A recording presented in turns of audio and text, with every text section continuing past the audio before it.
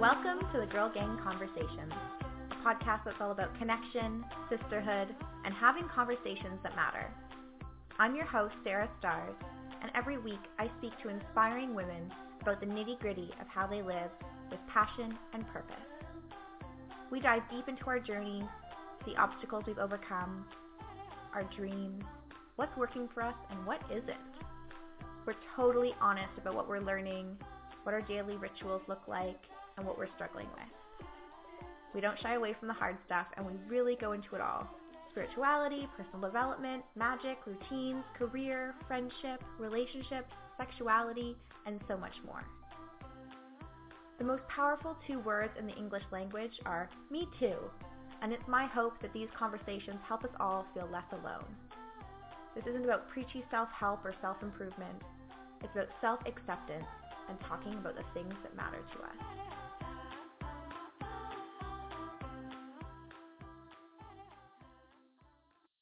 Hello, and welcome to the Girl Gang Conversations, episode 89. You can access all the show notes for this episode at Sarah Stars, that's STARRS, sarahstars.com/podcast/89. Today's interview is with Kirsten Hale, aka the Crazy Herbalist. Kirsten is a trauma-informed herbalist and witch working to unspell the patterns of personal and collective trauma. She talks regularly to plants, makes potions, and serves her kitties. She lives on the colonized territories of the Multnomah, Clackamas, and other indigenous peoples in Portland, Oregon, with 2 cats and a crow. In this episode, we talk about what trauma really is, the link between trauma and anti-oppression work, the roles that herbs can play in addressing anxiety and trauma, and beginning your own relationship with herbs. The role that herbs can play in addressing anxiety and trauma, and beginning your own relationship with herbs. Hey, Kirsten, how are you today?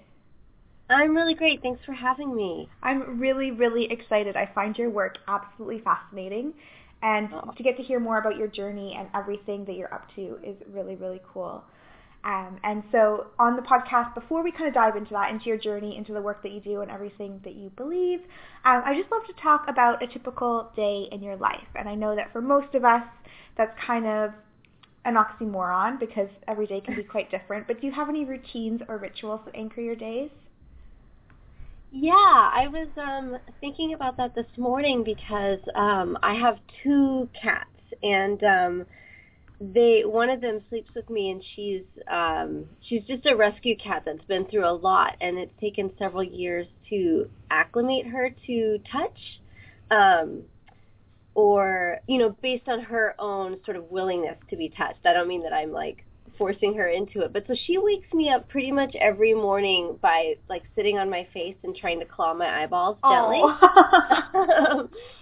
Which is an invitation to be pet and to purr and for connection. And that has become such a restorative part of my own day. I almost, I've come to sort of need and want that level of connection in the morning. And then I have another cat that sleeps in the other room. And so my morning is really around getting up and trying to connect with these furry little beasts and get into my body. And, yeah, that really anchors me a lot in the morning because I have spent so much of my life sort of feeling disconnected. Mm-hmm. So to have, over the last year, really developed a routine that's about waking up and having, like, deep connection sort of to these little beings has been really restorative and lovely. So I feel like when that happens in the morning, I sort of blossom into my day different than if I didn't get to like really connect and share purrs and cuddles and their little talkies at the birds outside the window and that kind of a thing. So it's pretty special. That's so sweet and beautiful. Yeah, it's only really happened over the last like 6 or 7 months, and it's pretty much transformed what I sort of want actually in the mornings, which is connection. Yeah. And so I guess pulling things back to basics in a way, and focusing in on your work, what does it mean to be a trauma-informed herbalist? Yeah.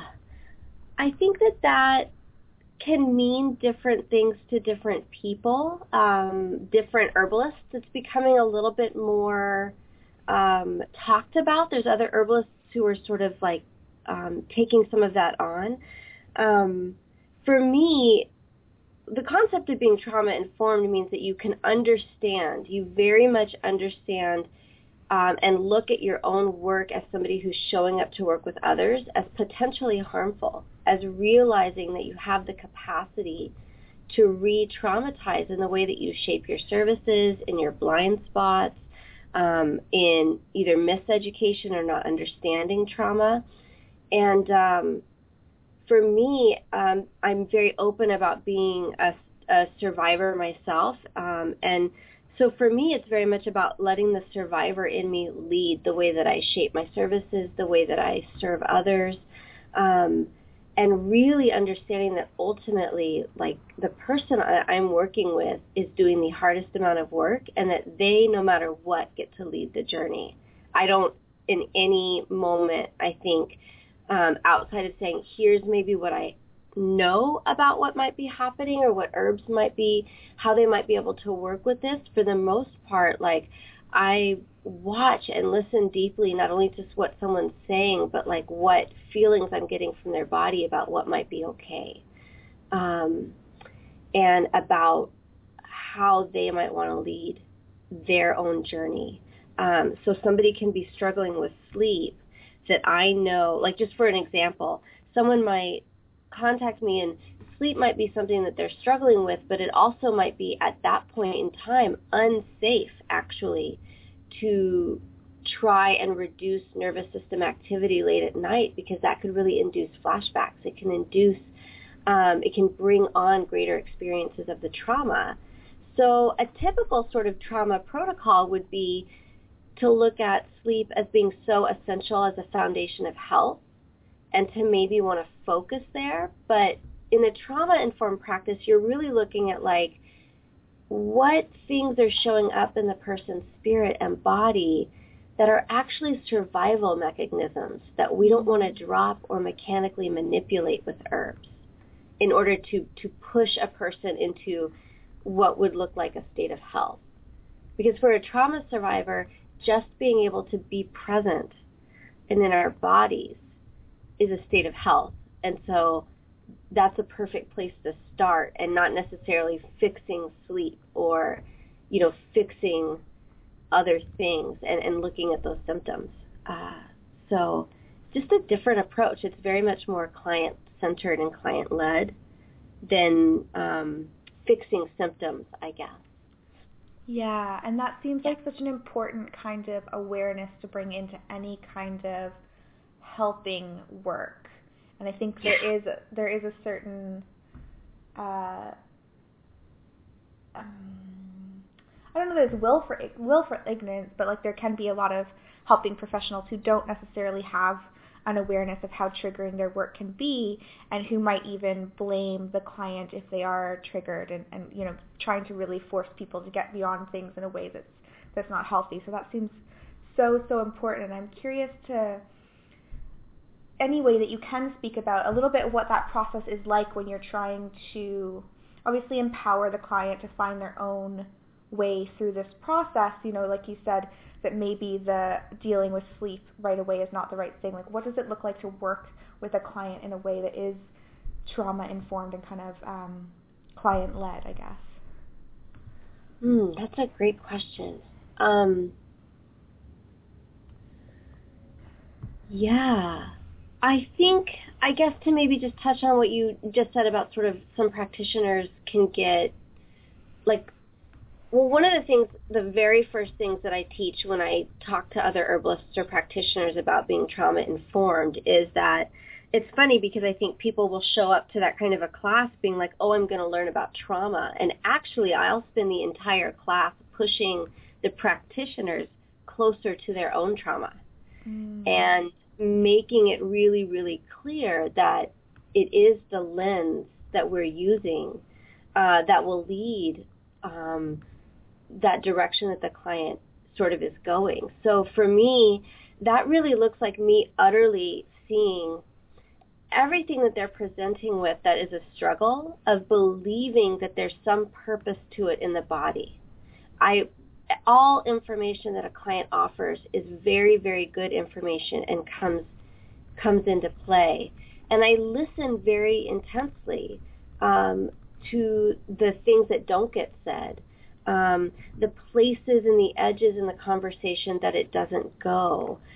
Like, I have these PDFs that a client can, it's an option, it's not a requirement, that they can sort of journal with and fill out to sort of prep for the session about sleep and about digestion. And they're sort of separate little PDFs so nobody feels like they have to fill out, all of them. And one of them is on pleasure. And pleasure being defined how they define it. But even if somebody doesn't identify as having trauma or specifically complex trauma, if they open the session with saying like, oh, I didn't do that one on pleasure, or that was the one that was most challenging, I put that one away, I know in my body already that some type of systems have kind of settled in to where that flexibility and that movement into play and pleasure and surrender and joy has been restricted. And that's sort of like where people struggling with trauma live, is in that real deep struggle to play or have pleasure or what have you. So I listen for very little cues that indicate to me where their organic boundaries are. And then my questions really sort of are more about like, I'll ask questions sort of physiologically about what somebody's experiencing, and then I really listen for, do they really describe what's going on more in the like neuro-emotional. They're talking more about the largeness of anxiety, versus if somebody tells me like, I have heart palpitations. I listen for these differences to really understand how somebody is conceptualizing and living in their own body. And I really just try to gather enough information to see where's a good starting point based on what they've identified as most important to them. So if they're saying what's most important to me is that I don't feel, like recently I was working with someone and they said, I don't want to talk about my body. Like I don't feel good talking about my body, but I feel despair. And so then I immediately reroute to, what does despair mean to that person? What does it look to that person? And I start thinking more about plants as being relational and engaging, then sort of forcing somebody to continue talking about their body. Because if they've identified that as not being safe, then I reroute immediately to where they're leading and where they're taking me on their journey. So it requires a bit of surrendering on my part, and absolutely not stepping into the session as like I'm the expert that you've come to see to fix. It's actually much more about like, I'm a partner in helping to midwife a connection to plants that might help get you closer to where you want to go and might increase connection and relational experience and limit some of the isolation we feel from the natural world. I love that phrase, midwifing a connection to plants. And I think it can be so hard to not show up as the expert when your ego mind or whatever is wanting to tell you, like, I have this answer and I want to give it to you, and you're having to kind of surrender to the fact that actually that's not the answer that they want or need right now. Which Totally. is really beautiful. And so I guess pulling things back even further, because like you were mentioning, some people might not identify with having trauma. Trauma became a really big kind of research focus for me last year as I was like working to understand some things that were going on in my body, and then doing some research for a book that I want to write. And what is your understanding of what trauma is? Because I think a lot of people think that you have to have gone through something pretty like catastrophic, and that's true. Obviously, catastrophic and horrific incidences do cause trauma, but even, like a child falling off a bike can cause trauma if their body isn't able to resolve that experience in a way where the kind of emotion leaves their system. And so I'm curious, like, how would you define trauma, or how do you understand trauma? Yeah, that's a beautiful question. And there's sort of like, I'm so grateful to the practitioners who do research in mental health work, who are expanding those definitions so we can even understand how trauma isn't actually just one thing. Mm-hmm. But one of the things that I think is an important aspect to understand about trauma versus being traumatized is that sort of research is really clear that an organism, and this is true sort of in the natural world, like an organism can experience something that is traumatic, and based on their ability to really fully be able to experience, process, and work through it after the event, that's what really leads to someone not being traumatized. So not everybody who experiences trauma, which we could define as an event that inherently was greater than what the system could cope with or process in the moment. It's something that overwhelms. There's an element to it that is creating some level of powerlessness, whether it's in the body, such as, like you mentioned, falling off a bike, right? Like there's a moment that sort of, when that happens, your world shifts because you realize that, like, you aren't actually the one in control all the time. You're coming into contact with other forces that might sort of rip you off the bike, and, you know, the physicality of touching pavement and things like that, right? So it's a full system experience of sensory and neuro-emotional, physical, you know, something's happening that's overwhelming the system. But trauma can happen and not necessarily become the residual experience of being traumatized. And in order for that traumatized thing experience not to set in, you really need to have sort of like all systems met and being able to be restored. You know, there's connection, there's the ability to process the experience, there's the recovery from whatever wounding there was. You're able to openly acknowledge that wounding happened, right? So there's a big difference between a child falling off the bike and then somebody maybe coming and gendering their pain, right? Boys don't cry, you know, ways in which the response after the initial shattering event gets responded to. It's that window where the trauma can become traumatization. And so many folks,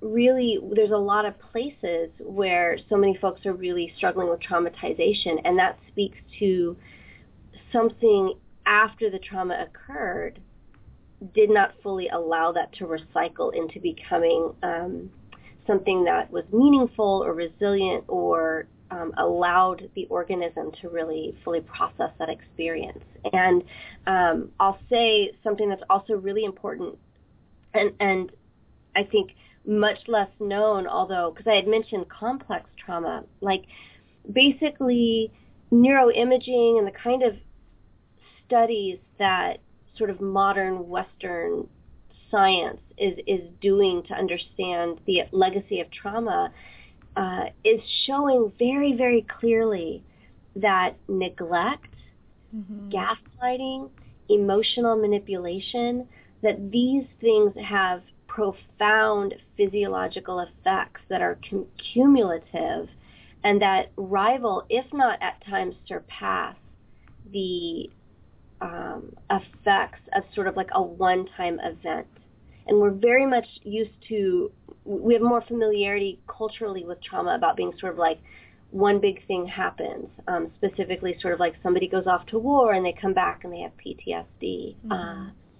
But if you develop during identity years, during like you're being developed, and travels through the times in which you're understanding identity and place in the world and experiencing yourself as a physical being, like having a body, having needs, desires, etc.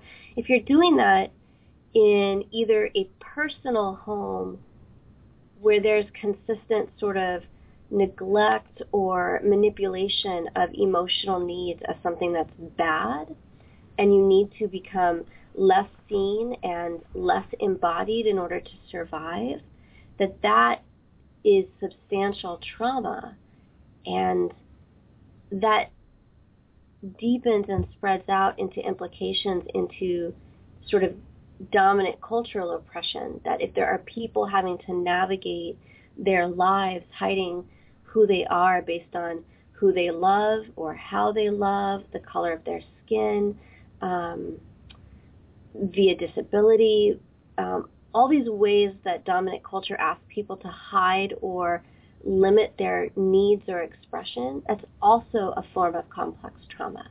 And so, of course, because these things are so ingrained and they have like long-term power over dynamics, whether it's caregivers or dominant culture, there's really, really lasting effects. There's no ability to really restore and come back from.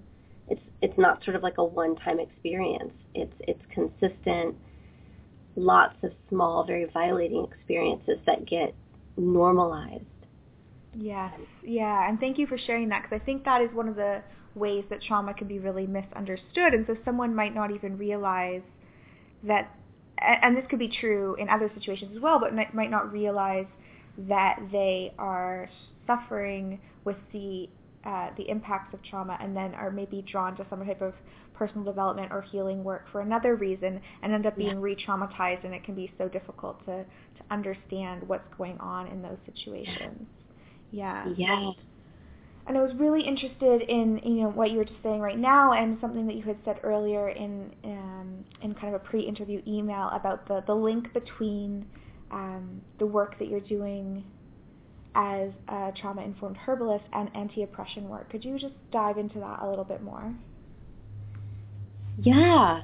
I mean, I think, so what I sort of just said about, like, if we extend sort of our understanding of complex trauma, that the way that it's happening sort of maybe privately in a home to an individual, when we look at what's happening socioculturally, like what actually a dominant oppressive system is, if we apply that lens of trauma, and specifically sort of complex trauma, then we realize that activism itself is a response to trauma, and that the people who have been most consistently showing up to the trauma on these larger levels are the folks who are doing activism and organizing. Now, having been in that world as doing some of that work, often the models and what you're working with in terms of trying to respond to dominant cultural trauma, you end up setting up often sort of models that replicate some of those things, like domestic violence shelters can be some of the most like controlling places to be, ironically, right? Some of them are really progressive, but there's tons of power and control dynamics that are happening in places that folks who have experienced intimate partner violence end up going to sort of receive support or to escape some of that. There's lots of different layers about sort of the work being not perfect necessarily when you're working in a very traumatized system. And that's the same thing in many ways that's happening in an individual body, is that when we go into survival mode, there's a restrictiveness that happens on the physiological and on the emotional level. And a good example of this would be, and this is, I'm not probably going to be able to do this example the amount of justice that it deserves, but I think it's really one important to bring up, is like, here in the U.S. we had this huge women's march. Well, it was global. I mean, it happened globally, but you had people calling for intersections, for it not just to be a unilateral sort of like feminism is the only thing, but to really reflect a lot of what needs to be unearthed and liberated sort of in U.S. culture and politics, like that intersectional analysis of like having people of color and people of varying abilities show up and be part of the organizing. And when race in specific became part of the dialogue, you watched this dominant cultural movement, primarily from white women, really want to like narrow in and restrict the conversation to be only about female bodies and white feminist concerns. Mm-hmm. And there was this movement to be restrictive, and yet the women were calling for unity. They were saying that looking at other people's trauma was actually was sort of forcing them to redefine even and open up their experience. And in sort of like feminism itself, white feminism has been very much a response to more like white hetero patriarchy, and it's kind of refused and resisted opening up that dialogue. And that's sort of being in survival mode. That's the way that oppression works, both on an individual level and on a cultural level, is to sort of restrict the full breadth of what's possible, and then people go into survival mode. And in this case, white women have more socio-political clout and power, and sort of were willing to look at their own sort of narrowed lens and want to force other people into that. Yeah. And so that's sort of what kind of is happening on an individual body, is this, it's this constant moving of trying to adapt to less access to resources, restoration, embodiment, safety. Like, that can be happening on an individual level, and that's exactly what's happening in the response to sort of dominant cultural oppression, because here too we have someone who's defining who gets someone, or like political systemic systems who are defining who gets to be safe, who gets to love who gets to show up into their lives, who has access to resources, what those resources even look like and can be allowed to be. Like, it's impacting every level of people's lives. Yeah, and so I guess people could be listening to this and then be like, okay, well, where do the herbs come into your work? As I realize I've, taken us on this other path, which I think is really important, but because it all ties together. And I'm just curious, like, thinking about these really big socio-political issues, and then also down to the very personal experiences of trauma, and then just of everyday life, and then how do herbs and plants help us to address these issues? Yeah. So, lots of people write really beautiful, beautiful things about herbs for anxiety or herbs for trauma, or, people will work to sort of bring herbs into some categorical support system to show up to these things. And I think that work is really, really important. I think because of the lens of me not really fully distinguishing between what's happening on an individual and a systemic level, I think that herbs can do really good things. And I also I see them more as palliative. Like, ultimately in a culture that is really, really working towards the destruction of the earth, when I come together and we talk about herbs with somebody, particularly who's struggling with their own trauma, I'm really honest about the process being much bigger and refusing to look at the connection or the work with herbs as sort of being the tool that addresses the symptoms. So herbs themselves are just beautiful, complex beings that can help reduce isolation, which is like such a core struggle when you have anxiety or trauma. They can reduce that in just like the most underutilized form of herbal medicine is just being able to sit with a plant, right? And be next to them and listen and learn to them and experience that beauty. But when we're talking about somebody taking herbs internally, there can be really beautiful work done physiologically to address adrenal burnout, to address shifts in the nervous system, dysregulation that's happening in the nervous system to bring in additional nutrients and minerals to address physiological patterns and help enable the body move in the way it organically wants to, which is back to a state of health. Mm-hmm. Herbs have beautiful ways of doing this. And also, I think we have to be, to me, in combining that sort of anti-oppressive lens, I try to be really honest about the fact that until we're sort of in a culture that is not experiencing oppression, that we are then somewhat limited even in our relationship to the plants, but because we're consistently asking them to show up and do things in our bodies to offset larger patterns that really have nothing to do with them. So what I mean by that is, like, imagine if we lived in a culture globally that as a species we collectively were able to revere the plants and the earth as living, intrinsically valuable systems. How I would work with herbs as an herbalist in that kind of setting to offset natural viruses or bacterial infections or, traumas that happen based on falling off the bike or what have you. That's so outside of the realm. That's like the realm that we can dream of.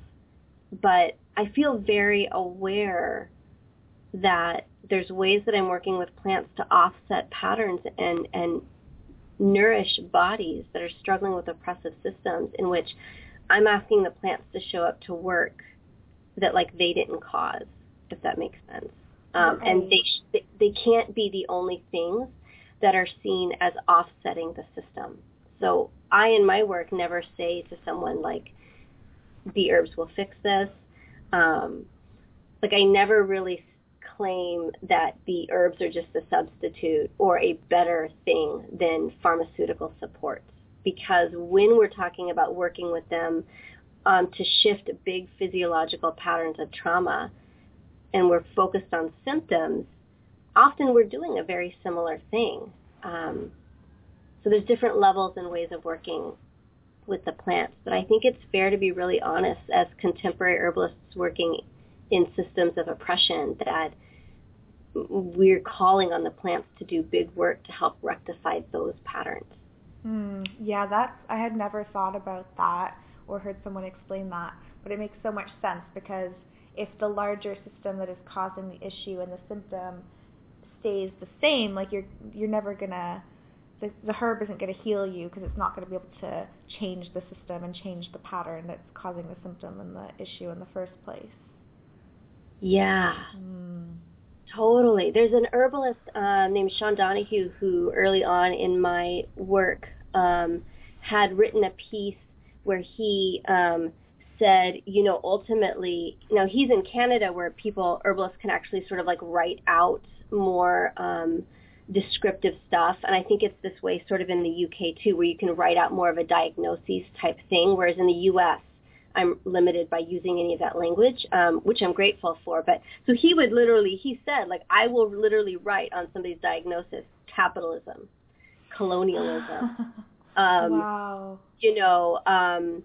Patriarchy. Like when we're really getting down to what people are struggling with, it's the inability to be fully themselves embodied in systems that allow for pleasure, restoration, safety, those kind of things. And so in that lens, you realize that the way that we're working with herbs is to facilitate more flexibility, fluidity, resilience, safety, capacity to resist either pathogens or stressors.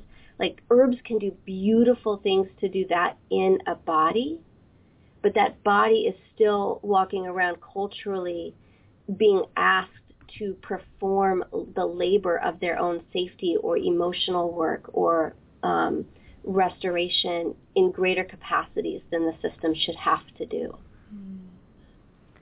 So talking more about your own journey with herbs, what drew you to this work or working with herbs in your own life in the first place, and What was that journey of becoming a herbalist?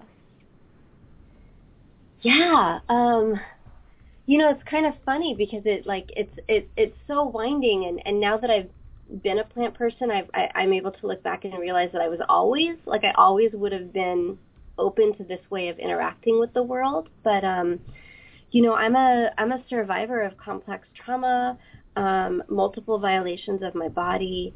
Grew up in a really shifting and chaotic home environment, and I spent, for sure through my 20s and even the first couple years of my 30s, just in intense reactivity to all of that, trying to fix, feeling simultaneously that I needed to fix everything about me, and that I was just utterly and inherently bad, which are some core ways that this trauma settles into the identity. And so my life was a lot about panic and being really marginally housed and struggling, but at the same time, like, doing lots of social justice work and going on my own journey of even discovering social justice was a process that I didn't realize was so intimately tied to my trauma. But it wasn't really until my mid-20s that I even understood that I was, like, in a female or gendered body. So there was this process of, like social justice sort of opening up and really me moving into that, but very much in that place of, like, I'm doing this because it needs to be done, but I'm constantly in my own trauma. Mm-hmm. So I was doing, like, radical mental health work, and I was doing other stuff, but, like, just suffering.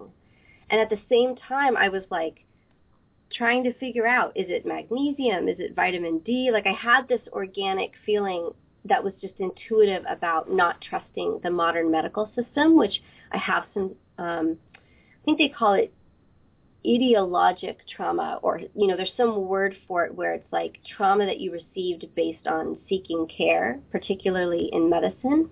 And I had that. I had been violated by a couple of practitioners.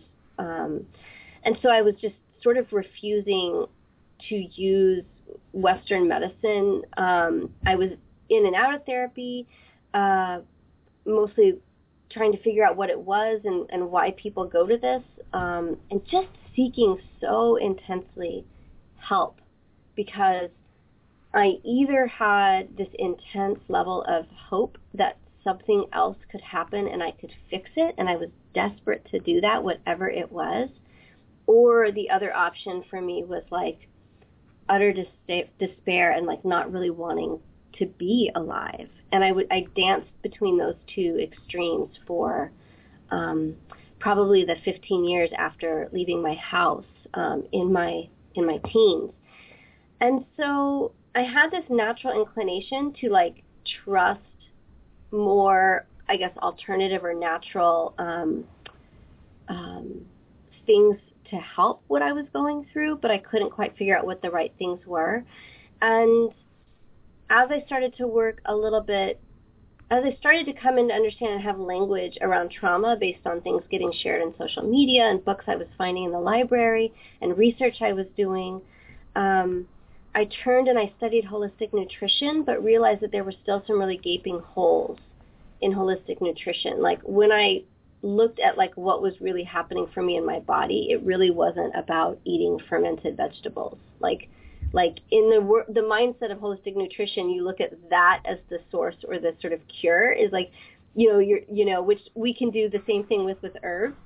And I was like, there's something more. And I ended up going to this herbal class that my teacher, who became my teacher of several years, I ended up going to a class that she was offering to the community, and it was like the first time in my entire life I sat in a place and heard things that somehow made me know who I was.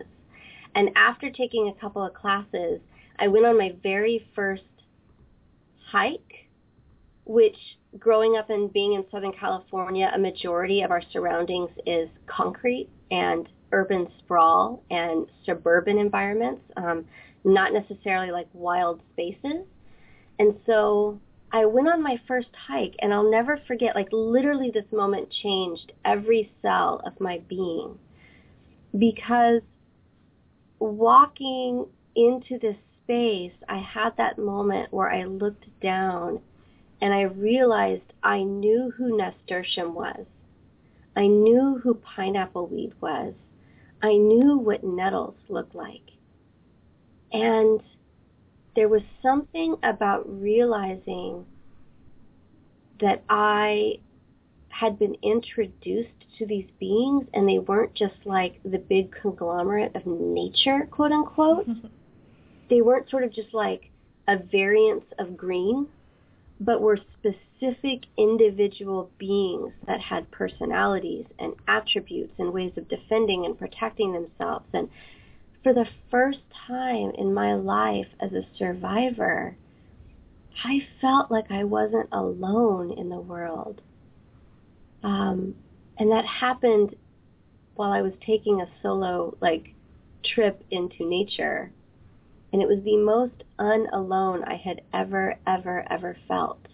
And it was in that moment that everything shifted for me, and I kind of came to understand isolation as a perpetuation of trauma, hyper-individualization, the removal of us as organic, cyclical, seasonal beings into systems of capitalism that are so rigid and refuse to be restorative and cyclical. All of that in that moment, it was sort of like the lens sort of changed, or the fog dissipated, and I was like, oh, I exist, and you exist. We are mutually existing. And from that moment on, I knew, from that moment on, I was like, I'm a plant worker. And this will be one of my tools and modalities to show up to my community from this moment forward, because these are living beings that I co-inhabit the planet with. And ultimately, I want to be in good relationship to the beings, human and non-human, that I co-inhabit this world with. And that was it. I was just herb nerd, herb geek, Friday, Saturday, Sunday night, not when I was doing my 9 to 5, what can I download and learn, about herbs, sort of I haven't looked back since. That's such a magical story, and something that I was really curious to talk to you about, because it seems like your journey with plants started really organically. And like you said, there's a lot of articles maybe suggesting here are some herbs you could work with to manage anxiety, or to do this or to do that. But then also herbs can be a really powerful and potent medicine, and there's often warnings about consulting with a healthcare professional before starting certain herbs, and especially if you're pregnant or lactating, obviously that becomes or if you're on medications, becomes even kind of more of a concern.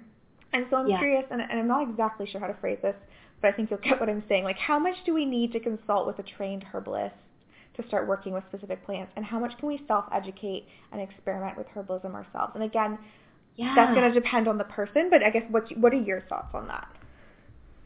Yeah, and I wanted to actually just even say thank you for asking that question, because it's one that I literally actually updated.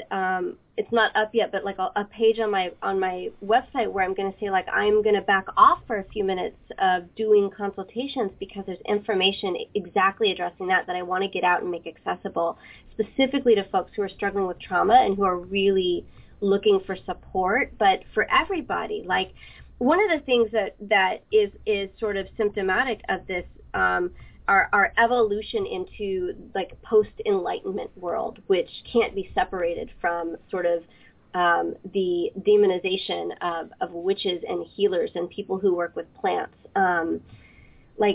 Science is amazing, right? To know that you can put a heart cell in a petri dish and another heart cell in another petri dish, and then when you slide the petri dishes together, they will entrain and start beating together. Okay, that is beautiful. How exciting is it that we get to know things about our bodies in this way? But science because it's been put up on sort of like the pedestal of the ultimate way to access reality, which it has, science approaches its work through the very dominant cultural lenses that it's formed in. So reductivity, patriarchy, et cetera, science can really limit our access to knowledge, actually, and even refuse to acknowledge that there's multiple ways of knowing things, mm-hmm. right? So, you know, we have these, so in dominant Western herbalism, it's sort of, you know, exciting to learn about the phytochemistry and the big words and the things that herbs can do, and yet folks who live with those plants and know the story of those plants can tell you very similar things. They just use a different language, and they received that knowledge through like hundreds of years of actually talking to the plant.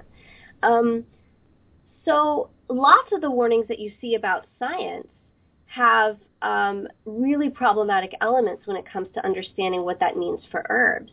So, for example, there's an American herb that an herbalist, Jim McDonald, talks about called sweet flag or calamus. Well, calamus has some phytochemistry in it that when you quantify, when you isolate that chemistry out of the plant, turn it into what's almost like an essential oil, right? Hundreds of times stronger than it would ever actually be in the plant itself. And then inject that into a rat, and the rat grows tumors, then science can stamp a label onto that says this plant is carcinogenic. Mm-hmm. Now, no way in the history of people and plants in relationship to that specific plant have we had to worry about it being a carcinogen. That is a modern tool, way that science will approach plants. And there is tons of like animal harm being done to get this kind of information, right? During pregnancy, specifically because the people doing the scientific research on them haven't funded a bunch of trial studies about what they do in human bodies during pregnancy, which are very complicated trials, of course, as you can imagine, to try to do. And they don't also then want to have open or potentiality for lawsuits should something happen to somebody while they're pregnant. So the label not safe for use during pregnancy is much more an indication of we don't really know and we don't want to deal with it often than it actually not being safe during pregnancy. Well, and also because you can't, it's really hard to do pregnancy trials, obviously, because you have to say, here's this thing that we don't know whether it's safe or not, and we're going to get it past an ethics board with pregnant women. Right. And 99 and they're not invested in it. Yeah, like 99% of the people who are actually doing these clinical scientific trials aren't herbalists and aren't actually working with or using the plant in ways that an herbalist would actually connect somebody, or at therapeutic dosages that an herbalist would actually do with somebody with the plant. Right. So there are herbs, it's specifically over in the UK. See, here in the US, we're flying under the radar a little bit, and there's not too many herbs that are actually illegal. Now, that's changing quickly based on lobbying efforts and et cetera. But my understanding when I talk to clients that are in either countries in the UK or Australia, like the level, herbalists there fought for like legitimate recognition through licensing. You mentioned sort of pregnancy. Well, most herbs are actually identifying to be seen as serious practitioners and not just sort of like woo-woo witchies.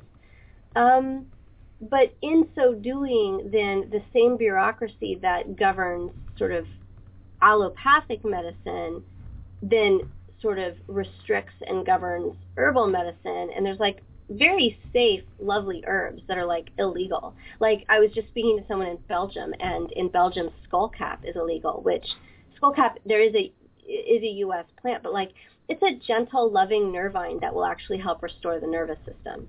So I guess to get back to your original question, where fruit would be for people listening and not just me getting on my herbal soapbox, I think that good research into what herbs you want to use, you can pretty much guarantee that culinary use of herbs, spices and things like this, these are very safe across the board herbs.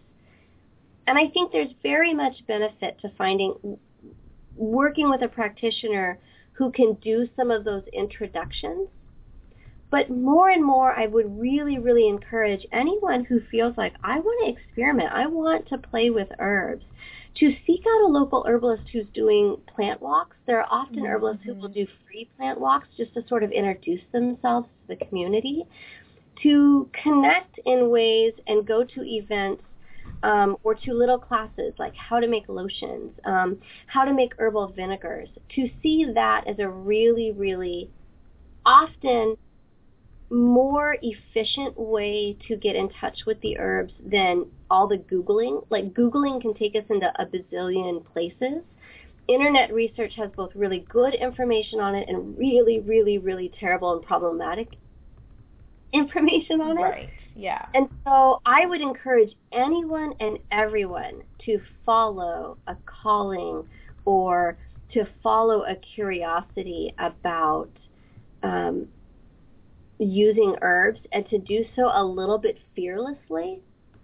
But I would say that calling on somebody who's been doing some of that work to help facilitate those introductions can be far more efficient and even less stressful than the 8 hours you can spend trying to figure out, can I or can't I take nettles? Because 80 blog posts say that they're perfectly safe, and one blog post says, like, don't take this while you're pregnant, or this might dry you up, you know? Yeah.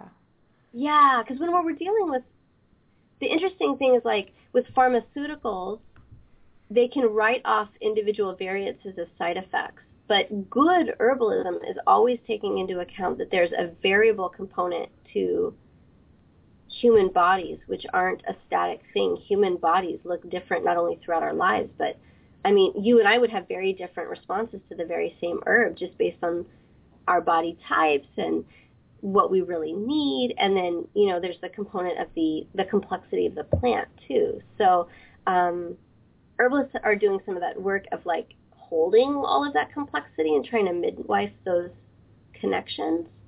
And so I absolutely encourage self-study and self-experimentation, and with sort of, like, I guess, good research. But I think that if you have the means or the resources, allowing someone to facilitate that introduction can save a lot of stress and time.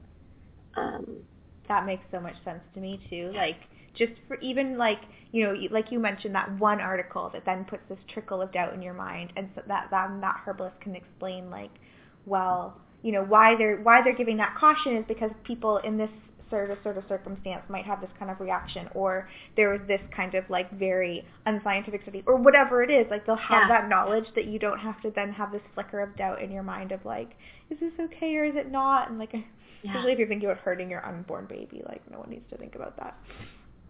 Yeah, and can I add just, like, a little extra caveat for, like, trauma survivors? Yeah, of course. So one of the things that I think is sort of central to my work right now in both speaking to other herbalists and then, I mean, I have the, like, supreme honor and opportunity that in May and June I'm going to actually be in Ireland and England. I'm going to be actually doing some conference teaching that I was invited to come teach at. And, like, you know, for me, that's sort of a dream come true because, you know, like the history I just shared, it's like I never thought I would get to do these things. So anyways, like, I'm just going to celebrate that moment a little bit right now. But the crux of one of the things that I'm going to be bringing forward, because I'm going to be speaking to practitioners, not just folks who are, like, really excited about herbs, but people who are actual practitioners, like that's the way they're showing up to other people. And the crux of one of the things that I'm going to talk about is that with trauma, the symptoms that are showing up can often be expression of things that have kept them safe in the past. And so, like, speaking to anyone who might be listening who's a trauma survivor who might want to work with herbs, it's very, very, very possible, and almost in a trauma-informed practice should be expected, that when herbs work, they can work, but if I physiologically had most of my violations done at the nighttime, or I was shamed during times that I felt relaxed, or I was being playful, or I was open and seeking connection, if that's sort of where some of my violations happened, then the physiology appropriately to deal with that would redefine relaxation, deep sleep, pleasure, play, trust, these things on the most physiological level as unsafe. So here somebody goes to an herbalist and says, I can't relax, like I can't sleep. They like, here's these expressions of things that like the patterns have outdone how, like, their usefulness, right? So they're no longer helpful patterns, but the body may not know that. So an herbalist can give somebody sleepy type herbs or nervines, herbs that sort of reduce the activity in the nervous system. And that can actually take the body, for somebody who has trauma still living in the body and still active, that can take somebody actually to a physiological place that is identical from the body's perspective of where I will be traumatized. Right. And so my focus on some of my work with talking to other herbalists is that absolutely these paradoxical reactions tell us really important things about this, what the body perceives as safe, and that we need to trust that we need to absolutely honor and work with that. And so anyone who's listening who might have tried, like, you know, I took these herbs to help my anxiety and I actually got anxiety. Or I took this herb that says that it's like, it's for the heart and it's so beautiful. Like everyone talks about hawthorn and it's this amazing, powerful plant magic spirit gateway to the other world, heart nourishing herb. And like, if it's unsafe actually for me to feel the level of grief that's existing in my heart, then that plant will actually stimulate heart palpitations, anxiety, dissociation, because the human system itself might not be able in that moment to do what the plant is asking or introducing the body to. And I think that's important for trauma survivors to know, because specifically if you're going to an herbalist who has never like been exposed to that idea or has never seen those reactions or what have you. Like I don't want to downplay that's a very real thing, because we're just learning how to actually talk about deep systemic trauma as a culture or as practitioners. So I would just put that caveat for trauma survivors to trust their own organic responses to herbs. And so even if like somebody said, this is the most beautiful herb, it's going to help you sleep or blah, blah, blah, and you feel the love that the practitioner has for that herb, if that's not what you experience, that's not a problem with you. That's a weird thing. And I think that has to be named and said for trauma survivors, because, of course, if I love the herbalist and they tell me this beautiful thing and then I go home and I take the formula that is for anxiety and I end up having massive panic attacks and dissociating for 2 days, then I'm going to assume it's me. The herbalist did beautiful work, but look, here I am, I'm bad. And I want to negate that myth. I want to negate that experience for people. Yeah, and in a way, like, that can be a good reason to work with a practitioner, but like being really particular about a practitioner, because someone like you could help, I'd imagine, help a client navigate what that response was like and then interpret perhaps, perhaps your process already would have interpreted that was not some place they were ready to go, and thus that herb wouldn't have been suggested. But I think if you were to read an article on the internet and then take that herb and then have that reaction, like, you'd be really alone and lost in it. And I think that, you know, I haven't worked with a herbalist specifically, but working with a nutritionist, she was able to help me make sense of like some of the weird reactions my body seemed to be having, because she was able to show me, like, here's how these systems are related and how this one thing's causing a domino effect, because we're not ready to actually go to that place yet and heal that. And all of these, you know, like, and those things that I just wouldn't have understood and would have just been really frustrated and, like you said, felt like broken and it's all kind of hopeless kind of thing. Yeah, and like that is good work, because ultimately it's the context and it's that, like, knowing how the body works or being able to, like, be like, oh, here's what's happening for me, and it's a valid thing that's happening. It's not, once again, a sign that I'm broken. I think that's where some beautiful work can get done. Yeah. So as we wrap up, I have 2 questions that I like to ask everyone. And the first is, when it comes to your own personal development, what are you working on learning or implementing? Ooh. Yeah. So I guess, like, there's 2 places that my brain went. One feels very safe and one feels very sort of like a little bit more scary to admit. I mean, I'm in my first year of being an entrepreneur, so I'm learning actually how to, like, structure workflow and, like, I don't know, I guess for the first time in my life show up to believing, like, oh, I get to dictate my work. Like, I'm my own boss, right? And the pitfalls and struggles can be, because then, like, you know, if you're mad at your boss, it's like you. Yeah. Right? But I think specifically, you know, I have a history of doing activist work, but specifically since the U.S. has decided to elect the leader that we have currently, that is so violent and problematic for so many folks.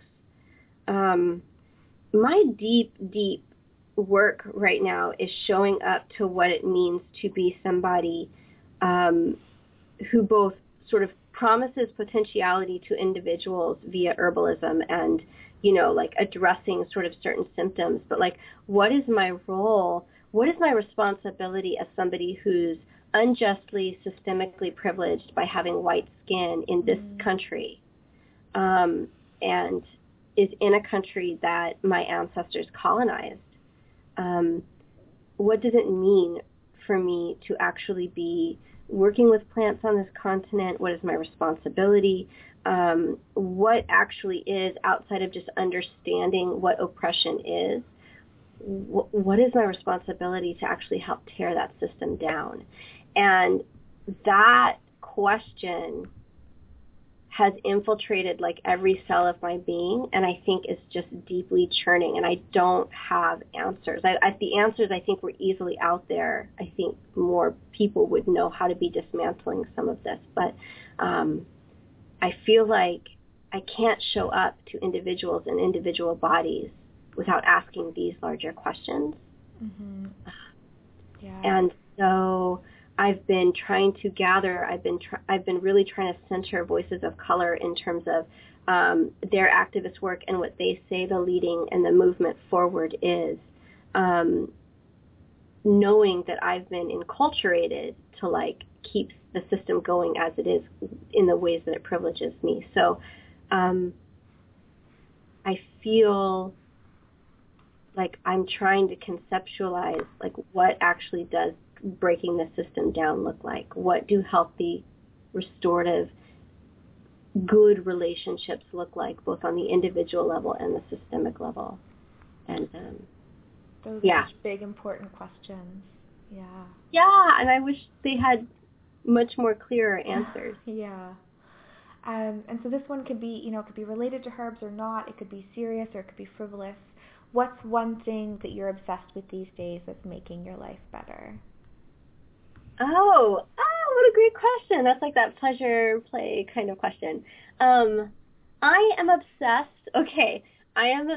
with trying to learn, spring. Okay, that would be the first answer. Like, winter is receding and I'm watching buds and springs and these kind of stuff happen. But I'm currently designing a deck of cards that can be used as a tool to look at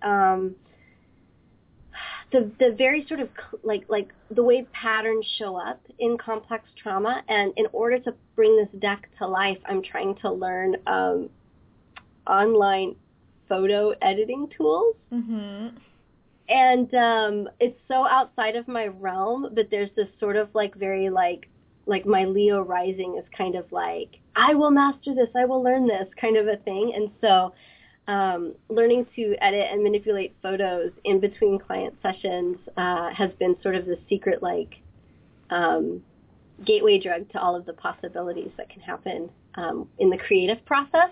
And surrendering to some of that creative process has been really pleasurable.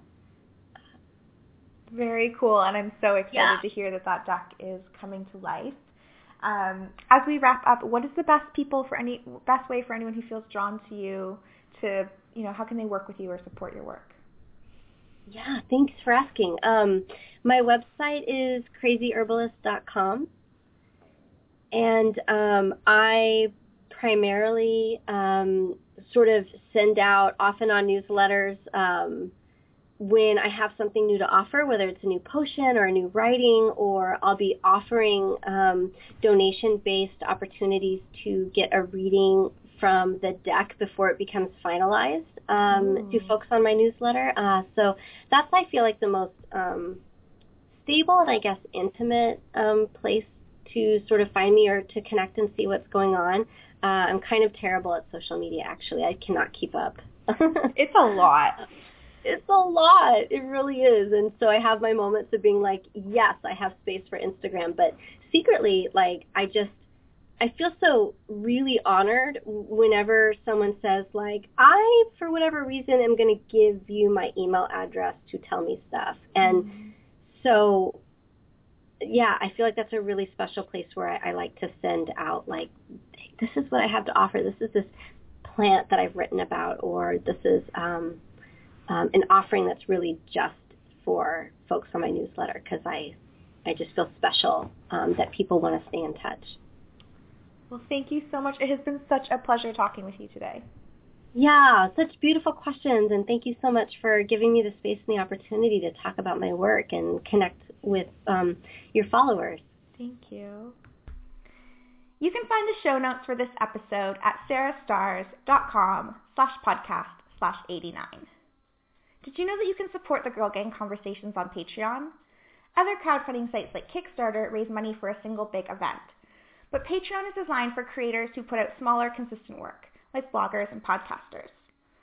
Patrons of this podcast get access to an exclusive online clubhouse with content that's never been released anywhere else, special bonus episodes, Q&A sessions, and lots of really cool goodies. There are awesome interviews, a 40-day e-course about self-love, and meditations that you'll get access to as soon as you make your first pledge.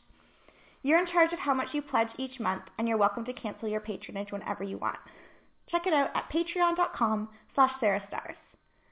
And if you want somewhere to discuss everything that you've heard about in this episode, please join us in Girl Gang HQ, our private Facebook group. Our next interview is with Claire Berry. Claire is a Londoner, writer, and founder of Urban Curiosity, a creativity and wellness company that helps busy people slow down and see things differently. Claire writes about creativity and human connection in the digital world and London in the real one. She leads international retreats and urban curiosity workshops in her hometown. These 2-hour sessions are part digital detox, part creativity class, on foot. By changing her lifestyle after experiencing burnout, Claire fell back in love with London and found solace within the hustle and bustle of the big city. I love talking to her about ideas for navigating a busy, overwhelming city in a slower, more mindful way, being mindful of when and how we use our smartphones, and our periods of consuming information versus periods of creation. Just a reminder that these episodes have been pre-recorded before my maternity leave and that we're now on a bi-weekly publishing schedule. Until then, grab your Girl Gang and have a conversation that matters.